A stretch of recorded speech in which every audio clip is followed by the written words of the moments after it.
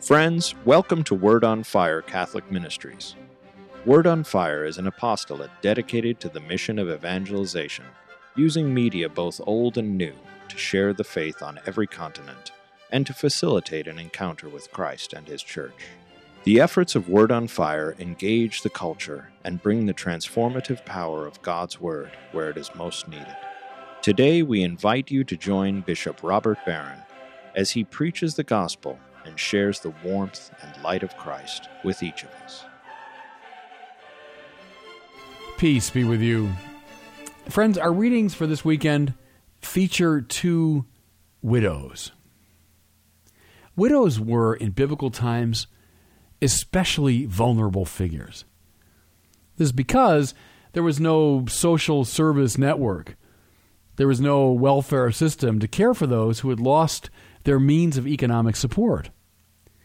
So in a society where women were not breadwinners in our sense, widows, unless they had support from a wider family network, were extremely vulnerable.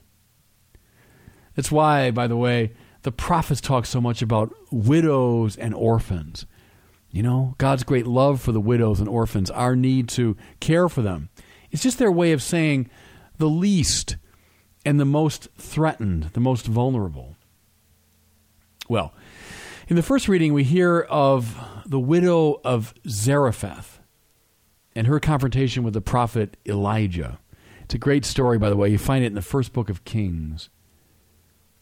We're talking about the 9th century BC, a time when the wicked Ahab was the king of Israel and his idolatrous wife Jezebel was the queen. During this period, a severe famine broke out. The result, Elijah claimed, of the king's apostasy, that God was punishing Israel for the idolatry of the king. Well, as a consequence of the drought, this poor widow of Zarephath and her son are reduced to a desperate penury. They are quite literally down to their last meal. Now, what we're meant to think about here is someone who is about as low as you can go. A widow living amidst a drought and down to her last meal. This is somebody who has no visible means of support, someone who has no future, no hope. This is when Elijah comes to her. There's, I think, first of all, a very important biblical principle on display here, namely that the divine comes into our lives often precisely at this moment of our greatest vulnerability and need. When the ego is riding high, confident in its own power and resources, it rarely reaches out to God. You know, when everything's going well, you have plenty of comfort and money and satisfaction. But when the ego is knocked around, wounded, powerless, that is when God often rides in. Doesn't Paul, for example, affirm this when he says, I willingly boast of my weakness? Why? That the power of Christ might dwell in me. Often when we feel powerful, we keep God at bay. We're indifferent to God. But precisely those moments in life when we hit bottom, that's where the widow of Zarephath is. She's hit bottom. That's when she's ready to receive a divine grace. Well, what does the prophet say to her? Please bring me a small cupful of water to drink. Does that line remind you of a scene from the New Testament? Jesus speaks to the woman at the well, and he says almost the exact same thing. Remember, he sits down with the woman, and he says, give me to drink. We're up here against a high paradox, but one of the most fundamental truths in the spiritual life. Abundance comes from the willing gift.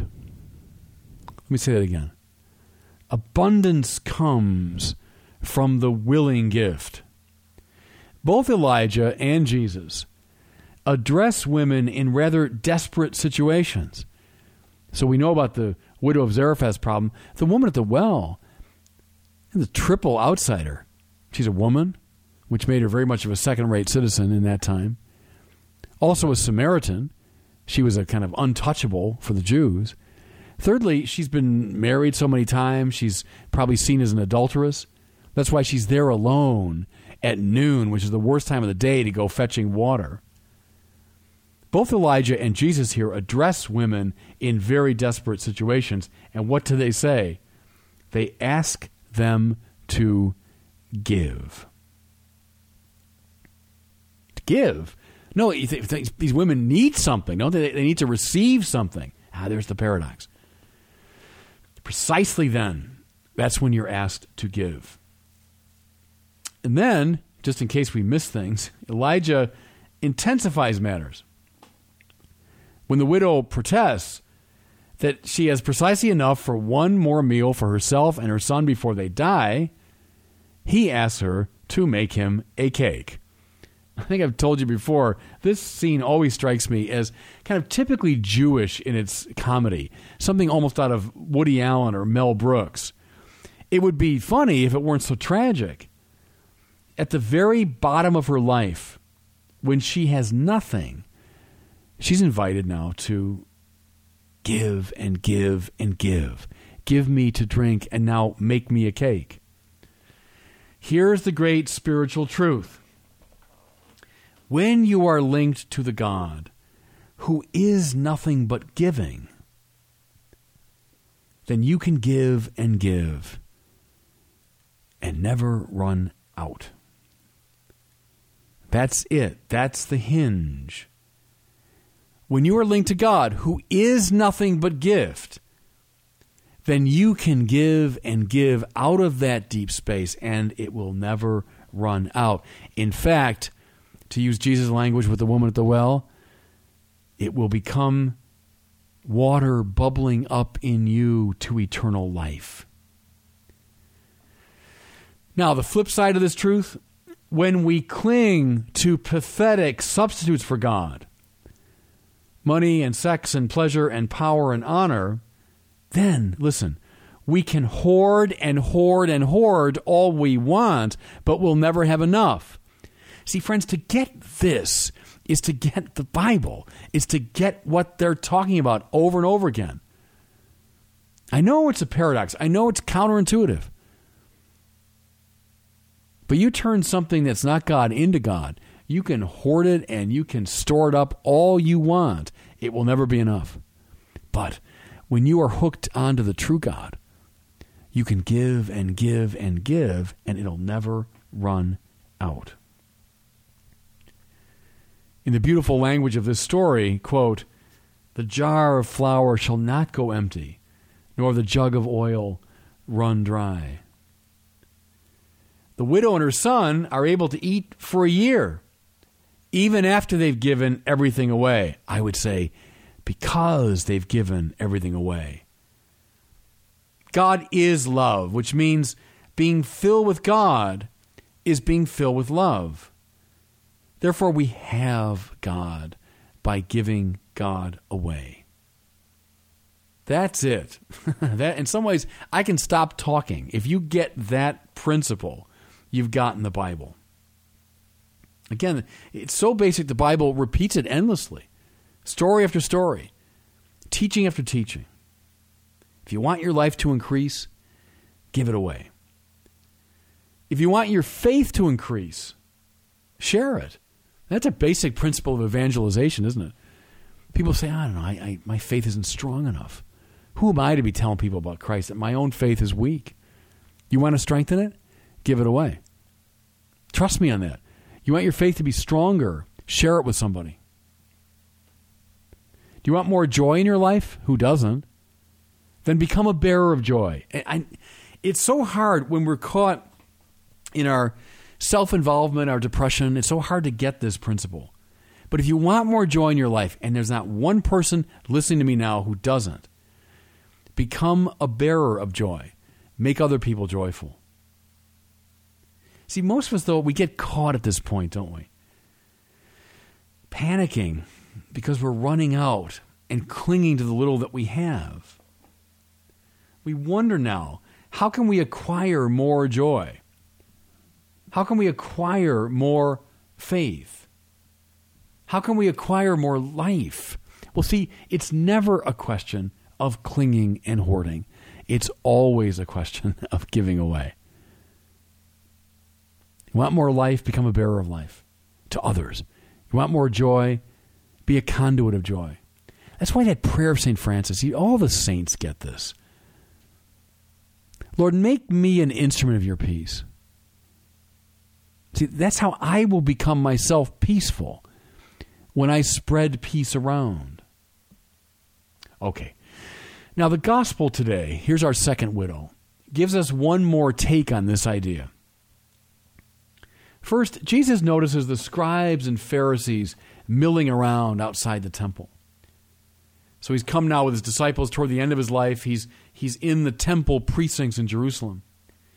He notices the Pharisees and scribes wearing their distinctive robes, accepting greetings according to their proper titles, taking seats of honor at synagogues. In other words, they're in a classic hoarding mode. They're not hoarding money here so much, but they're taking in as much honor and privilege and attention as possible. That's an old trick, isn't it? Now, see, I need to make myself happier, so I need more honor from people. So I'll grasp at titles and special dress and public prerogatives. But anyone who's ever played this game, and we all have to some degree, but anyone who's ever played this game realizes how finally hopeless it is. Because the buzz that one gets from such attention wears off very quickly. And one needs more of it and more of it and more of it. And you'll just never get what you want. We're meant to see now the great contrast with the widow. We're meant to have all the requisite overtones in mind here. Like the widow of Zarephath, this poor lady coming to the temple treasury gives the last thing that she has for the glory of God. As Jesus puts it, she contributed from her poverty, not from her surplus. A widow with no welfare system behind her, a widow with no visible means of support, a widow with no other hope. And she takes the little tiny bit she has and she makes of it a gift to God. The thing about this story that's interesting is we don't know what happened to this widow. We don't know whether she was recompensed in the way the widow of Zarephath was. But finally, no matter. The spiritual principle still holds.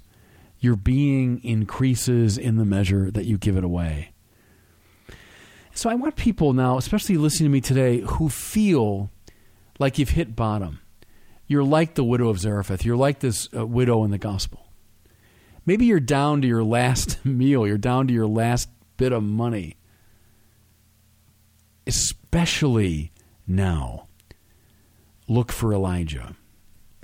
Especially now, look for the presence of the Lord. And he'll always invite you to do one thing. To give. Again, it takes many forms. It might mean giving of your wealth. But it might mean giving joy, giving life, giving peace, becoming an instrument of God's purposes. And I guarantee you, that will be the path to fullness of life. And that will be the path to joy. Keep these two widows in mind this week and do what they did. Give out of your poverty. And God bless you. Thank you for listening to this week's homily from Bishop Robert Barron. For more resources from Bishop Barron, please visit wordonfire.org.